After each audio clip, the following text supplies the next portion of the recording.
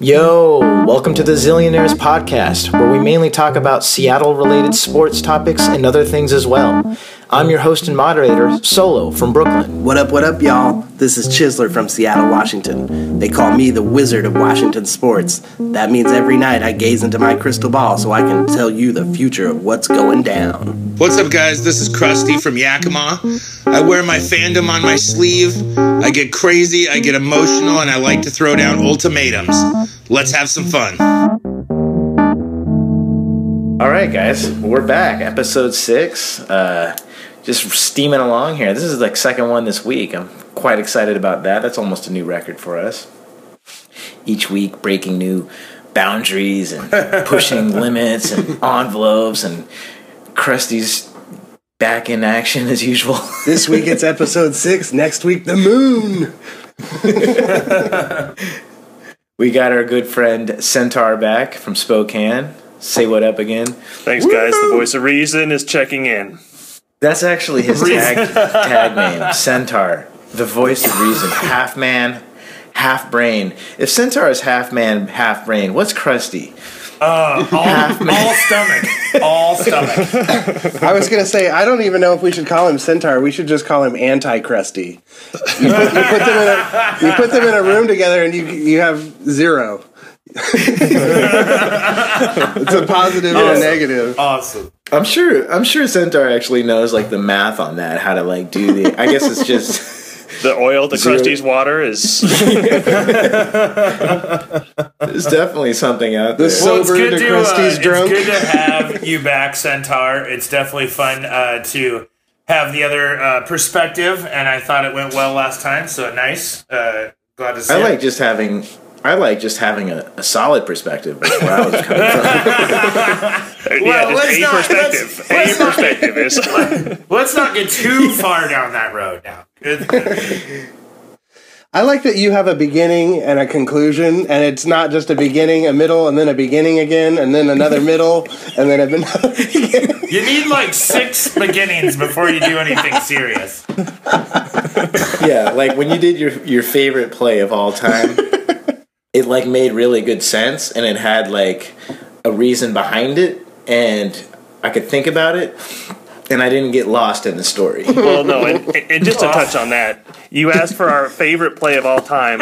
Krusty talked about 3 games, which is like 300 plays.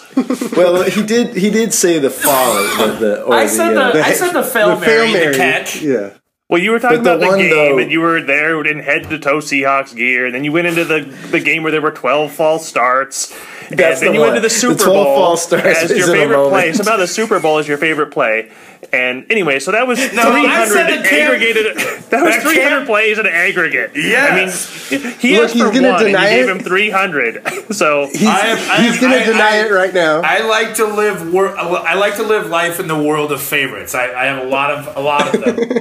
no, Krusty. I mean, tip of the cap. You over-delivered, which is a good way to go through life. So who asked for 1, you gave him 300. That's right. Go big, dude. Exactly. Yeah. It makes for a long podcast, that's for sure. Shooter. Or, I mean, a low percentage shooter, but a high... Volume. A high amount shooter. High volume. High volume, thank you. High volume. You are So what did high everybody volume. do? Let's just call you high volume. Yes, It's not for what you think. Yeah, I thought you literally had a megaphone you were doing this podcast through for the first couple episodes. The Oh amazing my thing... gosh, you have no idea. Yeah, the amazing thing is that Solo actually turns me down in the editing. Oh my gosh, it's ridiculous. Like everybody's like, it's pretty normal level, and then I have Krusty. If you could see what my mixing console looks like, it's Krusty's like halfway down. I got all these compressors and limiters, and it's still like I'm trying to find the perfect volume for you. Krusty is tricky every single time. I'm like, is he too loud right now? I'm like, actually, he's quiet. He's just yelling. It's like, I can't figure out how to just set it in there. All 4 of you have been in the same room with me plenty enough times over the course of the years to know that loud is the default volume of my life. But none know that better than Centaur. Centaur has has seen the loudest possible Krusties ever. That's true. I actually forgot that you guys were roommates at one point, right? In college or something like that? Yeah. Man, the glory days. No, it was a Chris Farley, David Spade movie for sophomore and junior year of college. Yeah, it really was. It really was. Definitely dates us. Anyway, I thought tonight let's just talk about the Hawks a little bit more, but let's just talk about what's going on right now. Like the recent rumors of Pete Carroll mentioning about a backup quarterback either being Kaepernick or RG3. I found it quite interesting. I heard him on the radio, and I just wanted to get your thoughts on that. Let's start with Centaur in Spokane. I'm all for it if the number's right and if the terms are right. And to me, what's right is a Tavares Jackson type deal where it's kind of a 1 year, $1.5 million contract, whether he accepts it or not. And that's what I think is the reason why he's still available and not signed with the team is it's based mostly on money. I think there's a small percentage of owners that don't want him, period. But I think he's still holding out hopes for a kind of a mid-level contract for a backup QB with the potential to go in and win a starting position. And that just might not be out there. So now he's got to be willing to accept basically a certified backup role, and the Seahawks have that available. And for 1 year and $1 million or $2 million with the option for a second year, so the Seahawks have some upside. If he blows up, then we can trade him a year from now and actually get an asset. I'd say let's do it. It's all about the deal. If it's right money, right terms, I'm all for it. What about RG3? Same thing. You like RG3? You would take RG3? I think both of those quarterbacks, and I think this is where we're really in the driver's seat. When you think about RG3, you think about Kaepernick. They excelled in a read option offense. And that was considered the wave of the future and the innovative offense a few years ago. And now a lot of coordinators and teams are just going away from that. And the Seahawks are one of the few that are still employing that offense to success. Yeah, I don't think other teams want to bring on somebody and design another playbook and or set of plays around a guy that's going to be a backup. And it's if they're not able to be a proven pocket passer like Russell Wilson is and still have some read option traits, then it's just not worth it. And since those guys really haven't proven themselves as pocket passers, it kind of limits them to just functioning in an offense that is heavily read option. And so I think either one of them could fit well as a backup for Seattle. What do you think of that, Chisler? Oh man. Okay. So first off, I just have to start off with RG3. We can just take out our eraser and just scribble that name right out. Just exit out. You mean scribble his kneecap off? Yeah, exactly. That guy is he's done for. You might as well call up Tim Tebow if you're going to call RG3. So is your issue? I'm sorry. Is your issue just his ability or his injury history that concerns you, or both? I think it's his mental game is so bad because he puts himself in injuries harm. Like, he doesn't have the skills on the field to keep himself healthy. So whatever he's been through in the past, I don't think he's the same running quarterback he was that, rookie season by any stretch of the imagination. But I also don't even really feel like he's even going to stay on the field if he comes in the game. I bet if he gets in the game, he's out in the first quarter usually because he does some dumb thing and gets blown up. Take it, Krusty. So I agree with Centaur that regardless of which one of these two quarterbacks it is, it's all about money. That's the whole thing with Kaepernick. I agree. It's why he's not on a team. He wants too much money. No, definitely not.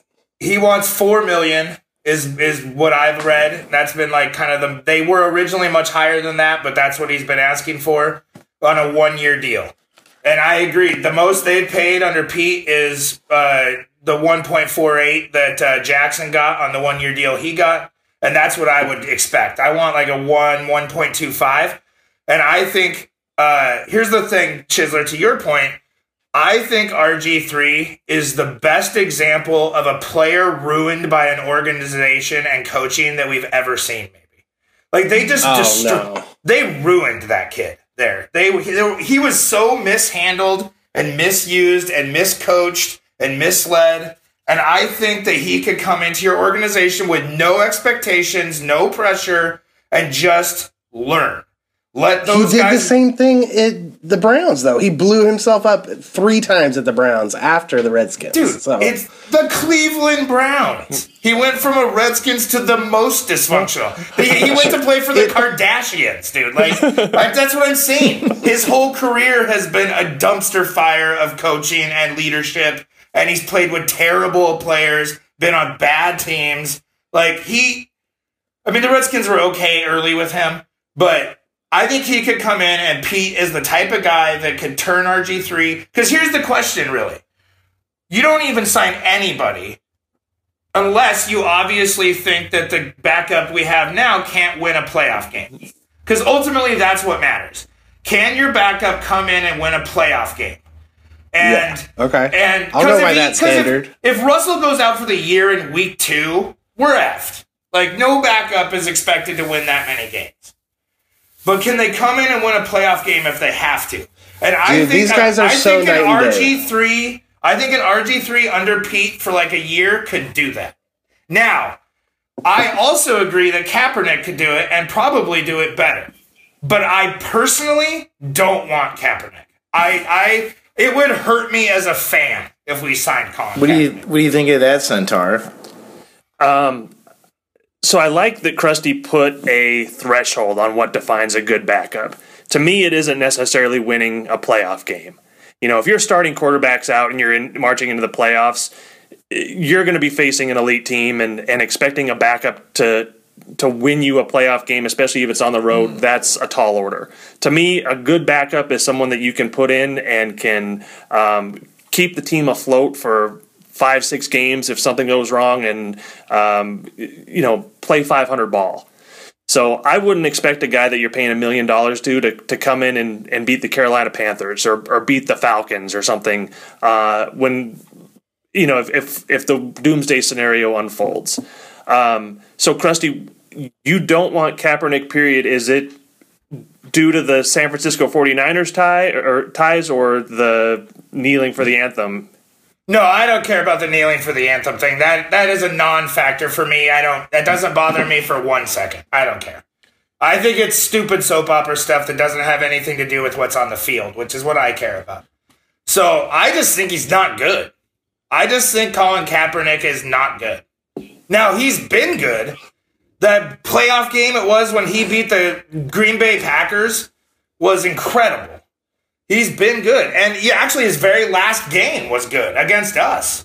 He came out in the first half of that last game last year and put it on us for half.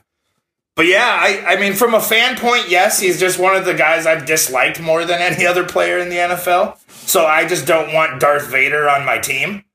That's a big part of it, too. I just don't think he's good. Can I throw out a crazy conspiracy theory and stay with me because this is gonna be out there a little bit, but just imagine the NFL was run like the NBA, okay? Yeah. And when I say the NBA, I mean where there's some very dubious officiating that goes on and matchups are kind of decided and you know that the 7-game series is going to go to 7 games because 3 or 4 games are going to get thrown to extend the series and certain teams are going to be elevated above others because of the market they play in or the superstars that are on that roster. We all, at some level, acknowledge that the NBA has had some of that in their history. Sure. Okay, so NFL. Last year, ratings were down. It was a big storyline. Why are the ratings down in the NFL? And some of it is probably partially due to the protests and Kaepernick and things of that nature. So what happens if the Seahawks are marching along and about to, advance deep in the playoffs, possibly a Super Bowl berth, and Goodell is again seeing the NFL ratings plummeting? What happens? Does a conspiracy unfold and suddenly the refs are throwing flags and the Seahawks are basically excluded from the playoffs or excluded from advancing just so that the Packers or America's team or the Cowboys can take their spot? I see what you're saying. So just for conspiring ratings. against the Hawks. Conspiring against the Hawks. Because of Kaepernick on there and not wanting that to be a storyline for the 2-week media spectacle, prior to the Super Bowl. Just throwing it out there. I don't really think that Cap kneeling and stuff, I don't really have an issue with that as well, but I do have to say that I do understand how it works and how America works and how the whole NFL works. And the first thought I had was like, well, that would be messy in Seattle. And that has nothing to do with what he did and what he believes in and what it's about. I don't care about that more or less than the fact that I know that it would be messy. Like, that's just the way it's going to be. And I don't know. Like, I feel like if any team he could go to, it is Seattle because they're so open about things and they're really forward thinking. And even after last year they kind of stood behind him and they were one of the first people to really come out and say it, right? True, Am I wrong about that? No, definitely. Fact check that. True, but the times that there has been stuff, the times that there has been drama, Percy Harvin, the late Golden Tate time, Michael Bennett. He's not dead. Stuff. He's not dead. No, but I'm just saying, the late Golden Tate. when those happen, they are very Rest in cancerous peace. in the locker room, and it seems like it affects them a lot. And I just don't want to bring a backup quarterback in that could be that kind of guy. Like, I don't. He's not a cancer in the locker room. I don't he buy just won the he's locker just room gonna come award. and sit down and be he's won playoff games. He's not gonna come just sit as a backup and be happy about it. Like, I just. If you're not focused on trying to get a backup who can win a playoff game, and I meant to pay big money for is what I meant. Like, if you're going to give a backup quarterback $3 million, then he has to be able to win a playoff game. And is he even going to get a job in the first place? That's mine at this point. Think that Colin There's no Kaepernick backup can win a out there playoff game. who's more qualified to win that playoff game, Krusty. So it's like, by your own standards, you're you've painted yourself into a crazy corner. No. So my point is. He's definitely good. But my point is if then don't pay for that. Like, don't have that. Don't have a backup and then save $2 million. Like, just keep a dude you have or someone that level, pay him under $1 million, save $2 million, and just accept you're not getting a playoff backup quarterback.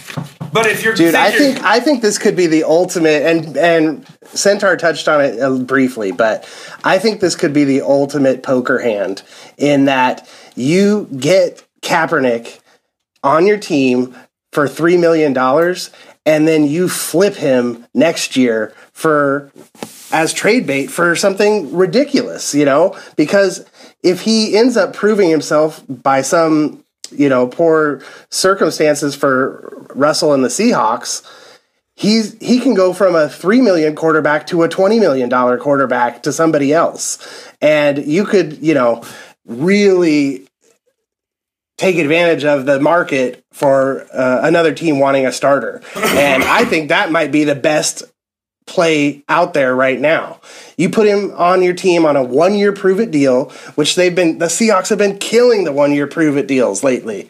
Like, they did that with Bennett. They did that with Averill. They've done that with a bunch of guys. We'll see what happens with Jokel this year. But so here's my question, Kaepernick on a decent salary prove-it deal. And the thing I heard today was like, this is the first team that's really contacted him.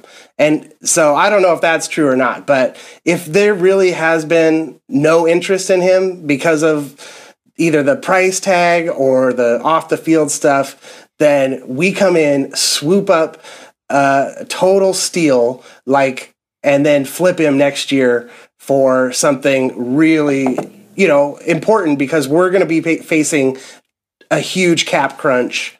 They're already talking about cap crunch right now, and that's why Richard Sherman's on the trading block. That's why people we like are not going to be on the team next year, is money. And if we can kind of turn it around and so we have some money in the bank, that'd be sweet.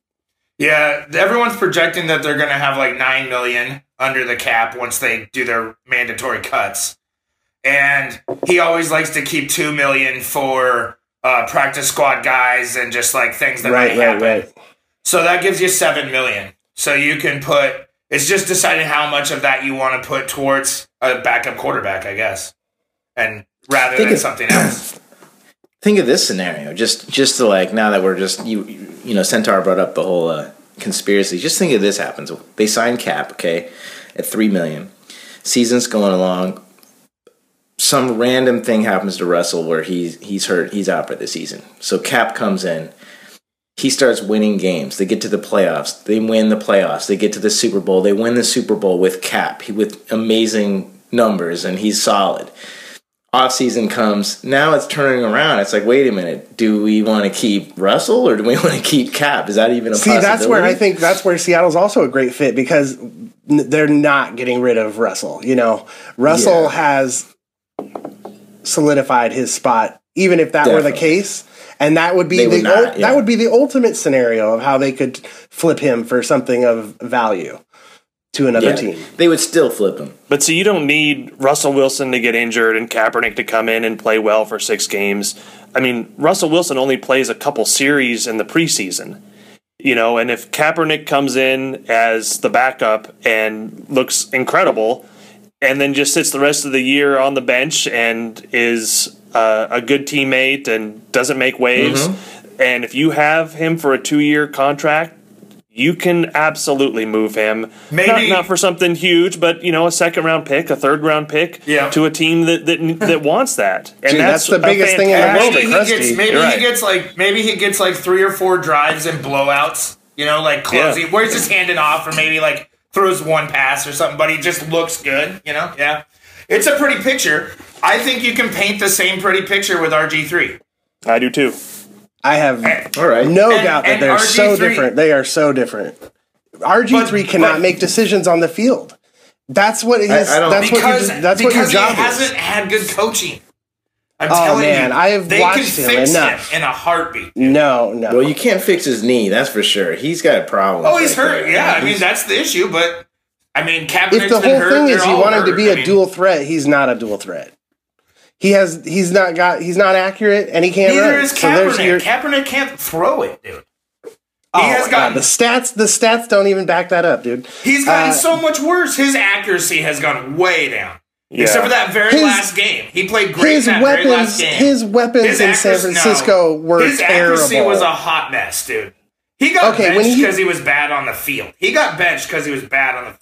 When he had weapons, he was decent. When he had Harbaugh in his corner as a cheerleader, he was decent. And if he came here, so what was that? He would have cheerleaders here. He would have the people in his corner here. Okay, so he would have Chisler, weapons. Hold on. Kaepernick had an abysmal year last year, and he played for Chip Kelly, who made Nick Foles look like a Hall of Famer. So, I mean, Kaepernick had a shoulder surgery. He was bad. Was 100 pounds. He was not even the same guy. Yeah, he lost weight and cancer. He had an injury. I mean, look, Chisler, he had injuries. He had coaching issues. He had turnover. He had a poor roster around him. He had to play for Tom Sula one year. Come on, Tom Sula. But you could say all those same things about RG3. Exactly. Except for when I've seen both of them play, like one person still looks like a football player and one person looks like a deer in the headlights. I would rather have Kaepernick of the two, but I don't think it's this chasm between where they're at. And I would take RG3 on a minimum deal only, league minimum. I wouldn't pay him anything. I would pay Kaepernick $3 million easily. $3 million's way too much. They'll never pay that much for It's Paul Allen funny money. It doesn't even matter. It's cap. No, it's not. It's cap. Everyone has the same amount. It's a 1-year deal. You can find a way to do that. You can find a way to do that. They do it every year. They restructure contracts all the time to make things happen, don't they? I guess.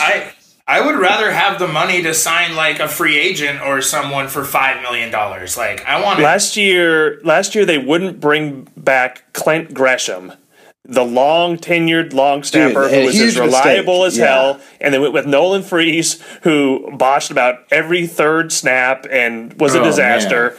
To save like $400,000 on the cap. And this year they did that same thing with Hauschka, which was a huge mistake. Letting Hauschka go was Blair was Walsh totally crap. Is a good kicker, dude. Dude, Blair Walsh will be fine. Kickers always move around. I mean, that's just how it goes. That's their job. Is they get hot for a couple of years and they start to go sour a little bit and they got to move on because it gets in their head. They're all heady. I'm not that impassioned about it, but I am just because he's a backup. I'm not going to get all out of shape about it because he's just going to be a backup, and it's like, okay, he might not even play. But I think that there could be, if you're going to say, oh, it's $3 million cap this year, I'm saying, oh, that $3 million cap this year could be something equal, if not better, next year. 5 years control on a rookie is pretty awesome for somebody in a second round draft pick or something. That's it. To be honest, that's worth $15 million, so in the long run. I guess I think Boykin's not that terrible, I guess, and of a backup quarterback. They must, though. I guess they must not be happy with him. Oh man, I remember you texting me. They already texting me last year. UDFA guy. Did you see that? Crusty. Oh, go ahead, Solo. No, I was just gonna say. I remember you texting me last year during the game when Russell got hurt, and we were like, "Dude, we got to put in Boykin." And you're like, "Oh man, Boykin is that bad. He's so bad that they would rather play a hurt Russell Wilson." Oh yeah, you were saying that all year. True. You were like, "I'd rather play Russell Wilson with no feet and one hand." And that's more because spina bifida. That's much more because of who Russell Wilson is. I just believe what in I mean Russ. is you just said that you didn't think Boykin was all that bad. No, going into this year, I mean, he had a year to learn and develop and another offseason to learn. And get busted smoking weed. I don't know. And Yeah, he's gotten into trouble, hasn't he? Yeah. I don't know. I guess honestly, I think that could be all be thrown out. I'm not going to defend Boykin. I don't care. I just mean a cheaper guy. Like I just don't like spending that much money on a backup quarterback. So Centaur and Chisler both think it's not a bad idea to get Cap, and Centaur loves RG3 as well, but Chisler's not in RG3, and Krusty, you're standing by, you don't like any of them at all. No, I agree with Centaur that I think both of them could be very successful. Like, Kaepernick could be okay. I think RG3 would be better under Pete, long term. Wow, all right, well. But as a fan, I don't want Kaepernick. Like, just as a fan, purely as a fan. I don't want to have to root for Darth Vader. I don't really think of him as I don't see it like that for some reason. That whole thing changed last year. Yeah, it did. It changed a couple for me years too. Ago. I didn't feel that anymore. Not for me. Harbaugh and him will always be number 1 and number 2 for me. After we destroyed them, and then after Ricardo Lockett had his neck injury, and, you're like, oh, they're, Ricardo Lockett and Kaepernick are like best friends and all this stuff. I don't know. It all kind of started to become less of a rivalry and become more of, he became more of a human, I feel like, through all this last few years. I mean, we did destroy their team, and so it would be pretty crazy to say, oh, we broke you to the point that you're now our backup. See, that would be actually quite poetic right there. Crazy. You know what, Krusty, maybe this will make you happy. Maybe Kaepernick is done. Let's just say that that's the case. We bring him in for one last shot just so we can cut him and officially ruin his life. That would be worth $3 million. To pull a Matt Flynn on him, give him the money, but then let him go. Yeah. Oh, God. Well, I think we've covered this. Before week 1 of preseason. Well, I'm serious. All the off-season work and I'll go on the record. Has a great preseason too. Has an amazing preseason. I'm on board now. Sign me up. I'll go on record as saying I would rather have Tim Tebow than RG3. And I hate Tim Tebow. The same reason you hate baseball right now. Kaepernick, right? Isn't he playing for the Mets, like AAA or something? Yeah, he's playing baseball now. He got a home run his first hit or something like that. I watched it on.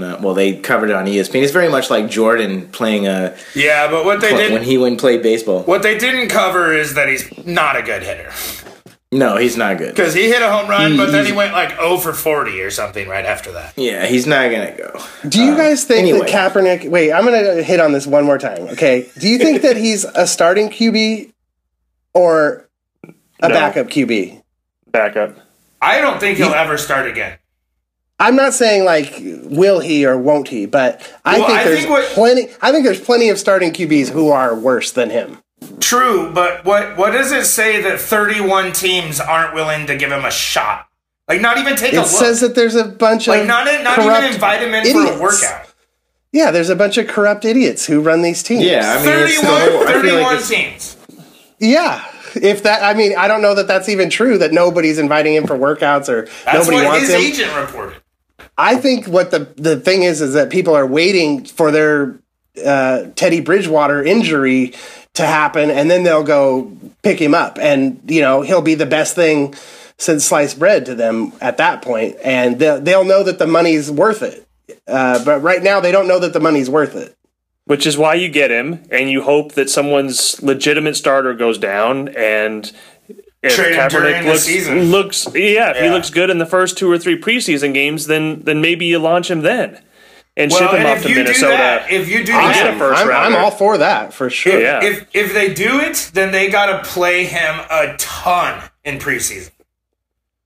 Well, why not? Russell's got they gotta 3 play him a injuries ton. last year. Yeah. We know what Russell can do, dude. There's no point in playing Russell all preseason. And they have to have him fixed mentally and ready to go by the he has to come out hot. Yeah. So it'll be interesting. Well- It'll be interesting. we'll see how it all unfolds. Definitely in the next few months. I mean, whether or not he gets signed or not. I mean, it has been fun to follow this story. But let's switch gears and the last episode we talked about our favorite Seahawks moment, which was very fun actually. I quite enjoyed that. I think we started with our favorite Mariner moment, but then Centaur had the point of saying, how about we talk about our least favorite Mariner of all time, which is even more fun because at this point, let's face it, there's way more lowlights than highlights when we talk about the M's. It's a long list, yeah. I can't wait to hear Krusty's 45.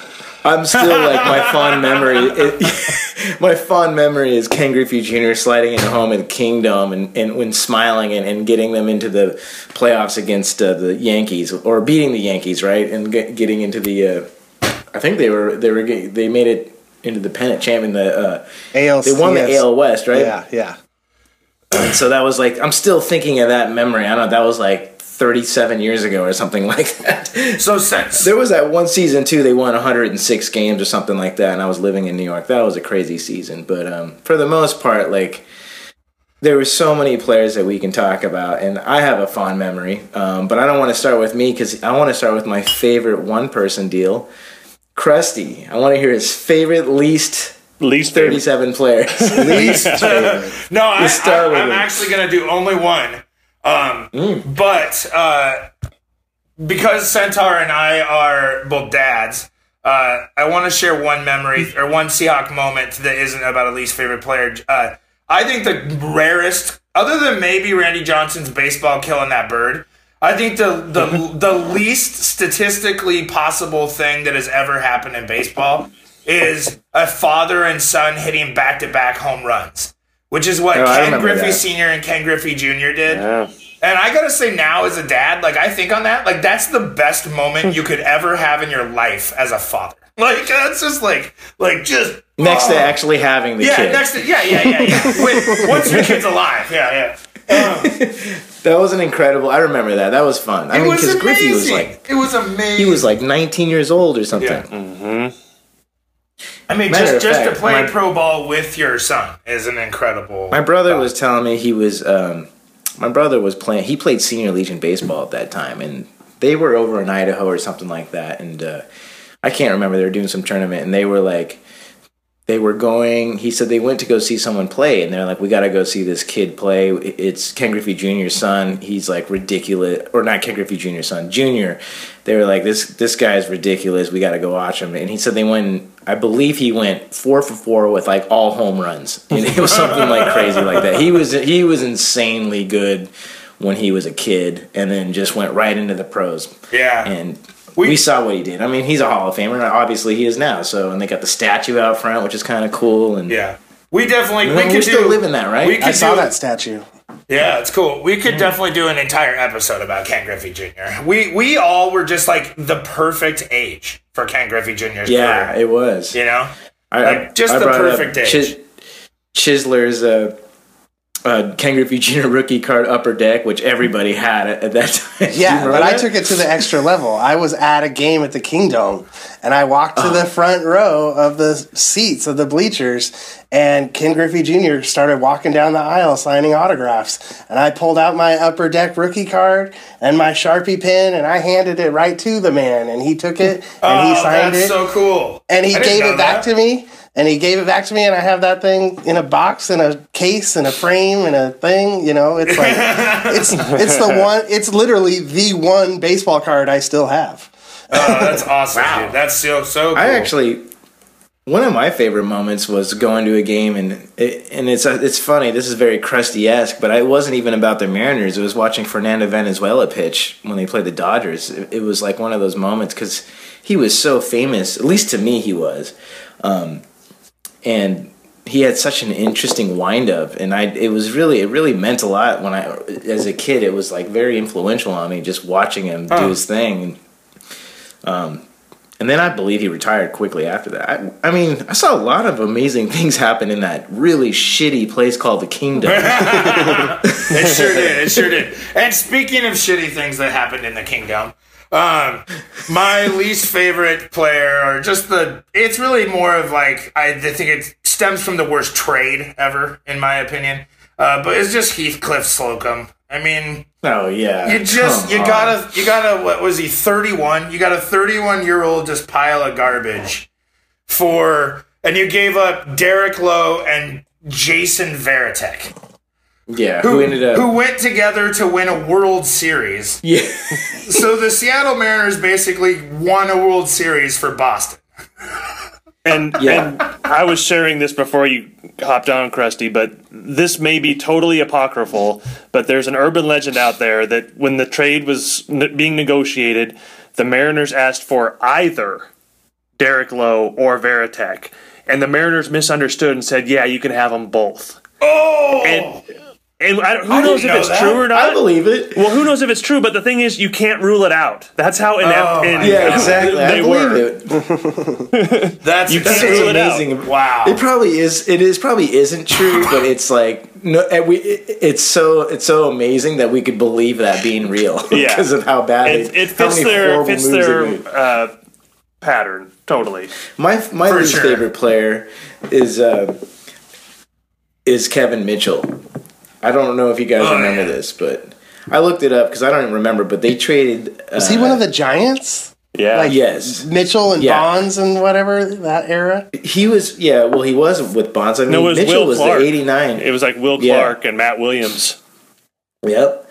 And Mitchell was 89 MVP. He had like most home runs, slugging, RBIs, hits. I mean, he was on fire. He was a huge player at one point. And the Mariners traded three guys: David Burba, Michael Jackson, Bill Swift. I don't really remember any of those guys for Kevin Mitchell and Mike Reminger. But the point is like, even at that point, I think a lot of people knew that Kevin Mitchell wasn't as good as he was. And I remember going to a game, like, pretty excited about it for some reason, thinking, okay, this is going to be the team now. This guy's going to lead us. And you know how that trip is from Ellensburg over there. It's a long ways when you're like 7th grade or whatever, 8th grade. It was like a Babe Ruth. We're gonna watch the Mariners. You drive over on a weeknight and you park in that really shitty parking lot way out there, like 4 miles away. You walk in the rain. You go all the way there. You have to go on the concrete staircase or surrounding walkways up and up. Yeah, and up. Then you go out and, you know, when you watch baseball on TV, you're watching like Fenway Park and Yankee Stadium and the Cubs. It's like this beautiful outdoor parks with grass and like all this history. You go to the Kingdom, you're watching you're basically at the Sun Dome in Yakima. I mean, it was like they're playing on concrete, like we were talking about. It was so dark in there, I remember. It was so dark. It was like invisible. The coolest thing in the Kingdom was don't insult the Sun Dome. Yeah. the coolest thing in the Kingdom was the huge McDonald's like banner on the left field wall. I don't know if you guys remember that thing. It was just this massive McDonald's ad. It was really bright looking. But I just remember going to see Kevin Mitchell, and he went 0 for 4, all strikeouts, all swinging, and didn't even touch the ball. Like, didn't even hit a foul ball. 0 for 4. It was just like at one point, like bases loaded, struck him out. You know, he didn't do anything. And I was like, wow, that really blew it for me. Well, and, you know, he was just so unappealing to look at because he was like 5'8" and literally 300 pounds, looked horrible in the uniform, didn't look like he wanted to be there, and he didn't even give us like the one-handed bare hand catch running over his shoulder like he did for the Giants. We didn't even have one of those plays to look back on, so I'm with you, Solo. Yeah. What about you, Chisler? Yeah. So there's a lot of dark years of Mariner history that I don't really know, but I collected baseball cards in 1990 and 1991. And so all my true baseball knowledge comes from 1990 and 1991. Well, bring it up. Where I know teams and players and all that. So my least favorite Mariner harkens back to that time. And I remember it specifically, like you all. It stems from an encounter at the stadium at the Kingdome. I went with a bunch of Boy Scouts to a game. We were in the nosebleeds, way high up there. But there was some really rowdy drunks behind us, and I grew up Mormon, and I was with the Mormon Boy Scouts, so rowdy drunks were a foreign object to me,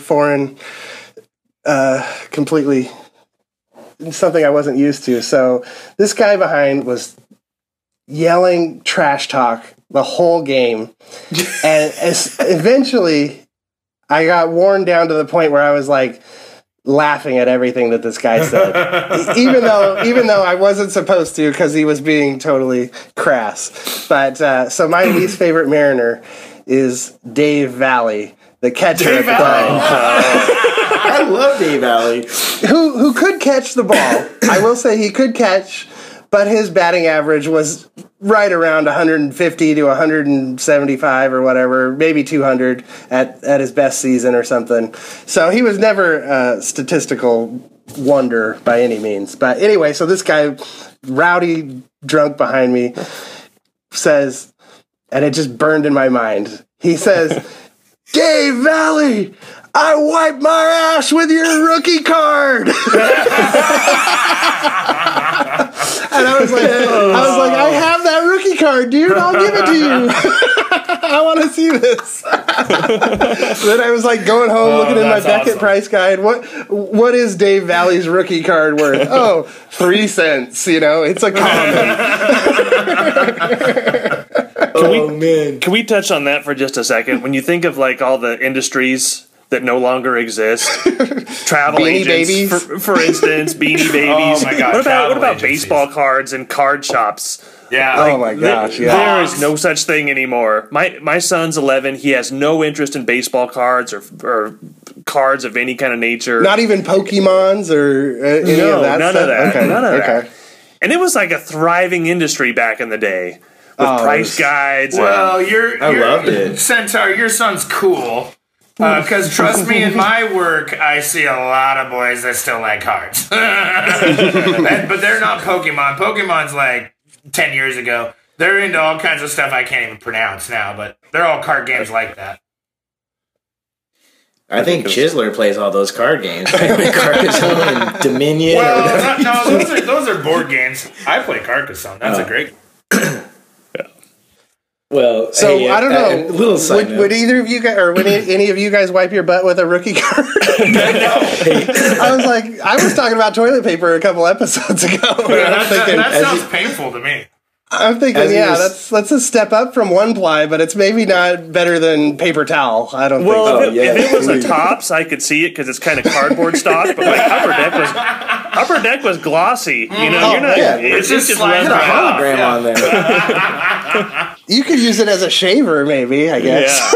Yeah. Little side note: I don't want to blow anybody up here. Won't say names, but that story you said, Chisler, remind me of this time. I believe Centaur, you went to a game with your old roommate. Buddy, yeah. And he was like the whole time like we were those guys. Well, he was that guy. You suck, Tino Martinez. And there's like 10-year-olds in front of you. I mean, that's what's so crazy. Like F-bombs. He's dropping F-bombs the whole time. Yeah. And finally the father turns around, would you mind not saying F in front of my kids?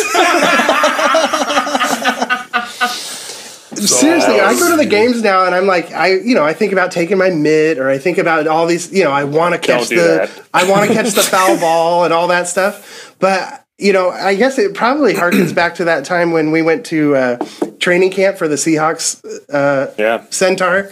Yeah. And we were trying to get these autographs and whatnot, and I had this revelation. I'm like, I don't need this anymore in my life. I don't need the foul ball. I'm not going to put it in my closet. I'm not going to worship it. If I did get it, if I got the autograph or I got the foul ball, I would just reach over and give it to the kid next to me. I think that's an interesting evolution. I don't have kids, so it's like having that revelation was kind of meaningful, in a way. Like, I've outgrown the kind of that level of fandom. I don't think these people are superhuman anymore. Now I see them as professional athletes. And go ahead. No, and ironically, it was literally on your 39th birthday you came to that realization. He's my 38th, but I'll let you get away with that. Because after he forearmed 20 kids to get to the front, no, I did get to the front. I did call out their names, but then when they got to the line to sign the autographs, I was like, "Do it for the kid. It's not for me." You realize that's when you realize you're like, after I accidentally clotheslined a 5-year-old. You were wondering about getting your shirt autographed and whether, like, if you just put the back of your shirt up to the line of players coming by, if they'd sign it, and you kind of debated it internally, and then you're like, all right, they're not going to sign for me. They're barely signing for kids. And, I mean, it was a begrudging admission to yourself that you don't need this anymore. It was. No, you got to the right point. Don't get me wrong. I don't want to take that away from you completely, but it was a little... You're saying you watched me evolve. I see. Yeah. Well, anyways, that was good talk. So hold on. I'm sorry. I didn't jump in with my least favorite Mariner. Oh, that's right. Least favorite of all time, Eric Bedard. Yes. And there's so many facets to it. We made a horrible one-sided trade, as per usual. Such a bad trade. Traded 5 players for Bedard, including Adam Jones, who ended up becoming one of the best players in baseball. Chris Tillman, who's also an all-star. George Sherrill, who was our good setup, kind of 8th inning left-handed reliever at the time. I mean, just gave up way too much. Bedard didn't want to come here. He had a long history of injuries and, of course, was injured his entire time here. When they were able to get him onto the mound, he'd call it quits after 5 innings and 100 pitches and just say he's done. So horrible attitude, never talked to the media, basically hated Seattle, hated everything about being a Mariner and being on the team and being in the city, and let it show, and was surly and played horrible the entire time he was here. Yeah, you're right. I changed mine to Eric Bedard. I remember. I'm upset in my stomach thinking about Eric Bedard. And for some reason, I think we had him initially on a 2-year deal, and then they kept re-signing him for these incentive-laden 1-year deals that had a low base, and just hoping that he's finally going to break through. I mean, he never wanted to be here. We were the only team that kept, for whatever reason, trying to force this marriage of convenience or weirdness, or I think it's because they traded so much to get him. They just had to prove that it was exactly. Yeah, they were coaching for their jobs, dude. Yeah. It's just all those guys lost all their jobs. I mean, how many GMs did they go through after that? I mean, exactly. I don't even know what's going on. I mean, only in the last 3 years it seemed like something is going on, but before that it was kind of disastrous. So when you say they traded 5 guys, wait. Go back to this Adam Jones thing. So how did they get in that position where they trade somebody who ends up being so good eventually? Really, were they young? Seattle's known for doing that. I feel like evaluation. Really bad talent evaluation. Or were the guys young or something? Was it one of these these are proven guy and these guys aren't? Or no, Adam Jones was AAA. He was going to be their starting left fielder that year. Yeah, big splash. So they traded him in his rookie year, and he was a bona fide blue chip prospect. So he was the centerpiece of the trade. George Sherrill was their existing left-handed setup guy in the bullpen. He was a good piece. And then the other guys, they got like Cam McColio, who was a 6'9" reliever who had a ton of upside. They traded 3 other pitchers that had a ton of upside, and one of them actually did end up making all-star teams, Chris Tillman, who's still in the majors. So it was just bad all the way around. I mean, you could argue that it would have been the worst trade ever, maybe, even if it was just Adam Jones for Eric Bedard 1-to-1. You could still say it's probably still the worst trade they've ever made. So it's like it's up there. It's top 5 for sure. They didn't think they were rebuilding at the time or something. They thought they needed this guy who was, because that sounds exactly opposite of what you would do if you were rebuilding. They thought they were contenders. They had a really good pitching staff, and they wanted to add Bedard and become like invincible, right? Like they thought that they had a good pitching staff, and they thought Eric Bedard would make them playoff good. And that's what we all were so excited for, right? I mean, you tried to get on board and say, at the start at least, and say, hey, all right, we're going to be so dope on the pitching staff. And not from day one, it was a disappointment. They finished like 500 the year before, and so they had this hope that they were close to the playoffs, and they thought Bedard they were on the brink. Okay, put them over the top, and give them a bona fide, ace starter to pair with Felix, and we all saw how it played out. Well, that's why I was so excited about that, because that season, I don't know if you remember this, Chisler, but we were living in New York when they got Bedard, and I was like so stoked. That's when MLB.TV kind of came out, and I was like, I barely had a computer even strong enough to get that, and I was like, I'm getting it, and I was like watching games every night, and you were like not into it. We were like playing Halo or something, and you're like, nah. Yeah. And it was like seriously, I think Bedard won his first game. I'm like, here we go, it's on. Bedard won. This is gonna be it, and then because he was their starter. This is before Felix being the main guy, right? It was Bedard, and then next thing you know, it's like a month goes by. I didn't resubscribe that second month. I'm not even joking. It was 1 month of like, wow, they're horrible. He poisoned the whole team. Like they all quit. He was horrible for 10 years. They brought him over to get him to the playoffs and have some. He was a terrible dude. He wasn't a leader. He was just a surly jackass, and the whole team hated him. And they all quit. He was Ryan Leaf. That's who he was. Good way to characterize it. Yeah. Okay, so I want to hold on. I want to challenge something, or not even challenge it necessarily, but I want to ask you, Solo. You said that at least the last 3 years or whatever, that it feels like something's happening, and I gotta say, does it? I mean, does it really? Because again, to me, that's like what the Bedard. Didn't we already have this exact conversation? We've had this conversation. Okay, I don't want to talk about it. All right, fine. We know what it is. It's like I've been able to watch it to the end of the season. I'm not saying they're winning in playoff games, but I've actually been able. Usually they're not even in contention at all. So last year was like they look like they're having fun sometimes. Yeah, it's fun to watch actually. The games are fun. Oh, sorry, I'm Krusty. I would just say, and it's very early, but it looks like the Mariners were on the other side of a Bedard trade. Like, we just traded Taijuan Walker, who was kind of a head case and inconsistent, and we got Mitch Haniger, who looks unreal, and we got Segura, who looks unreal. It's true. That's very true. And, the pitching staff is totally decimated right now, and their season might be shot just because of how the last 3 weeks have played out, but you can't fault the management for the trade that they pulled off. No. Looks like it's for sure. They made a good and that was my huge point in this conversation was the whole ownership change kind of set a sea change with the general manager and then the skipper. So those are positive aspects, whether or not everything. That's all I'm saying. All the field. Yeah. I got you. I feel they haven't won a Super Bowl yet. All right, so calm down. Yeah, your bandwagon it's driving up the street. Just hold on. I don't need a World Series. You know what I want. I don't need a World Series. Yeah. Anyways, so the other day, wait.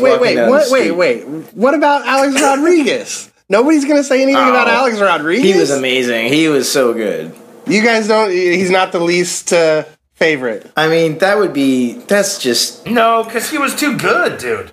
He was too good. Before he became a jackass, yeah. Or even in spite of that, he just played too good. He was an amazing baseball player. I thought people And hated he- him because he left the city. Like he kind of They did when he left, in a yeah, dump. but he was too good. He left as a villain. He left as a villain. yeah. But he was a leader while he was here, and Griffey left, and he got him to the playoffs, and certainly lived up to everything you would want in a Mariner.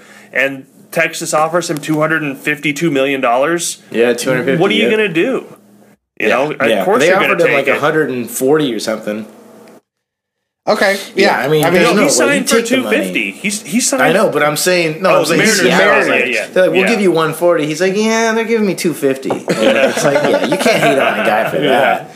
Yeah. all right. And then all he right. played there for a couple years, and the Yankees took him. So I mean, he did exactly what he did for himself. I mean, Yeah, he was that's- too he good. was Actually, he selfish, for was sure. too good. But he Yeah, was. I mean, do you blame him? I would do the same thing Yeah. any day of the week. And I guarantee he'd do the same. Exactly. He got a World Series ring. He's fine. And he's dating Madonna now or something like that, right? or no, J-Lo. J-Lo. Yeah. Anyway, let's get off sports for a second. Let's just end it with some fun talk here. I don't know about you guys, but I was walking down the street the other day, and this is maybe my age, or our age, I should say, even though we're not that old, but it's definitely feeling like I'm not a kid anymore. I'm not in my early 20s. And I'm walking along, and this is Brooklyn right now, and this day and age is hilarious. I always look over to Holly and I go, hey, look at this guy. And she'll look across the street and she's like, which one are you looking at? Because they'll be like, I'll be looking A at the freak guy. show. Yeah. Yeah, I'll be looking at the guy wearing like a clown suit and like suspenders with like the big red shoes, but then right next to him is like just a normal guy wearing like a really low cut tank top with like high waisted jeans and like flip flops, you know. And it's just this constant back and forth. She does the same thing to me. She's like, whoa, look what that girl's wearing. Look across the street. And I'm like, I don't even know who you're looking at, what you're talking about right Got now. to narrow it down. Yeah. Oh, that's awesome. That's hilarious. Is it the same in Seattle right now? Oh my God, Seattle is so different. Seattle, you go, what is that person wearing? And it's, oh, they're all wearing a North Face Yeah, the exact same vest, and they all Russell have Wilson. like rain Russell shoes Wilson on, jersey. and they all have a hooded coat. Yeah, it's like it's the exact opposite. There's nobody Oh, out here really? doing anything extravagant whatsoever. It's like completely mundane. So if Colorless someone was world. wearing a clown suit and you said, look at that guy, that would be sticking out That for would be sure. the Oh, guy. yeah. He'd be the guy. Yeah. You could point them out. I kind of remember, though, when I went to college in Seattle, like Capitol Hill was pretty interesting. There were some characters up there for sure, going down Broadway. Yeah, I guess I haven't been to Capitol Hill in 3 years. No, but man, Capitol Hill now is like basically like downtown Seattle. It's It's like super totally not what it bougie. used to be. It's super, Yeah, yeah, oh. everything's really expensive up there, actually. Oh, yeah. Yeah, for sure. Yeah. Hey, Yeah. can What about you? I can I jump in with another crusty brewery recommendation for our listeners or listener? Mm. I think we might be up to 2 listeners now, by the way. Yeah. But so I don't know how many people have gone. You up can't to count your dad, dude. You can't count your dad. Just about to What's say up, that. Dad? What's up, Dad?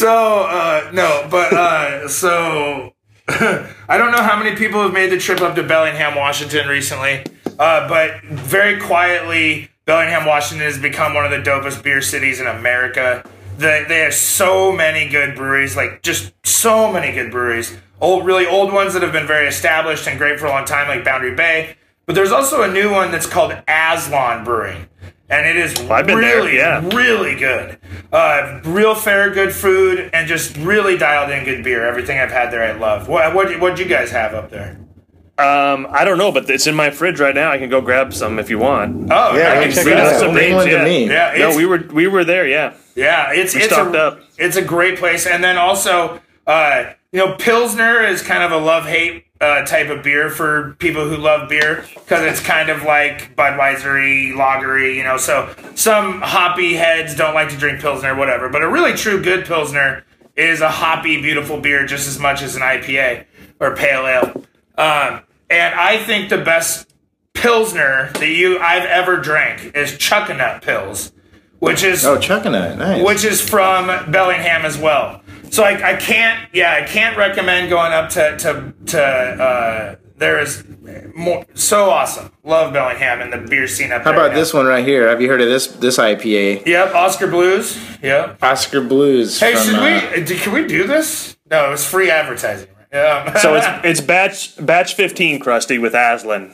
That was my favorite. Yeah. So I've got some. Yeah. Yeah, that's beautiful. Oh. It is very good. Yeah. Cool. Also, before we go, I think Chisler wanted to mention something about the iTunes or. Oh yeah. Good call, Solo. I had totally Pitch it, forgotten. dude. Pitch it. We Facebook? are official, yo. We're official. We're on iTunes. You can go download and subscribe to these podcasts on iTunes and pretty much anywhere else you get podcasts because it all kind of stems from iTunes. And not only pretty that, cool. Not only that, you can always go to internetzillionaire.com and listen to all these podcasts as well and dive deep into the archives at internetzillionaire.com, which go all the way back to 2005. We've been kicking 2005. We've been kicking it for a long time. That is crazy. We've been kicking it for a long time, and we've been writing funny stuff up there for years, and we've evolved it into this new podcast. So, yeah, if you're ever bored and you want to just get a quick laugh or whatever, just go back and dig through there.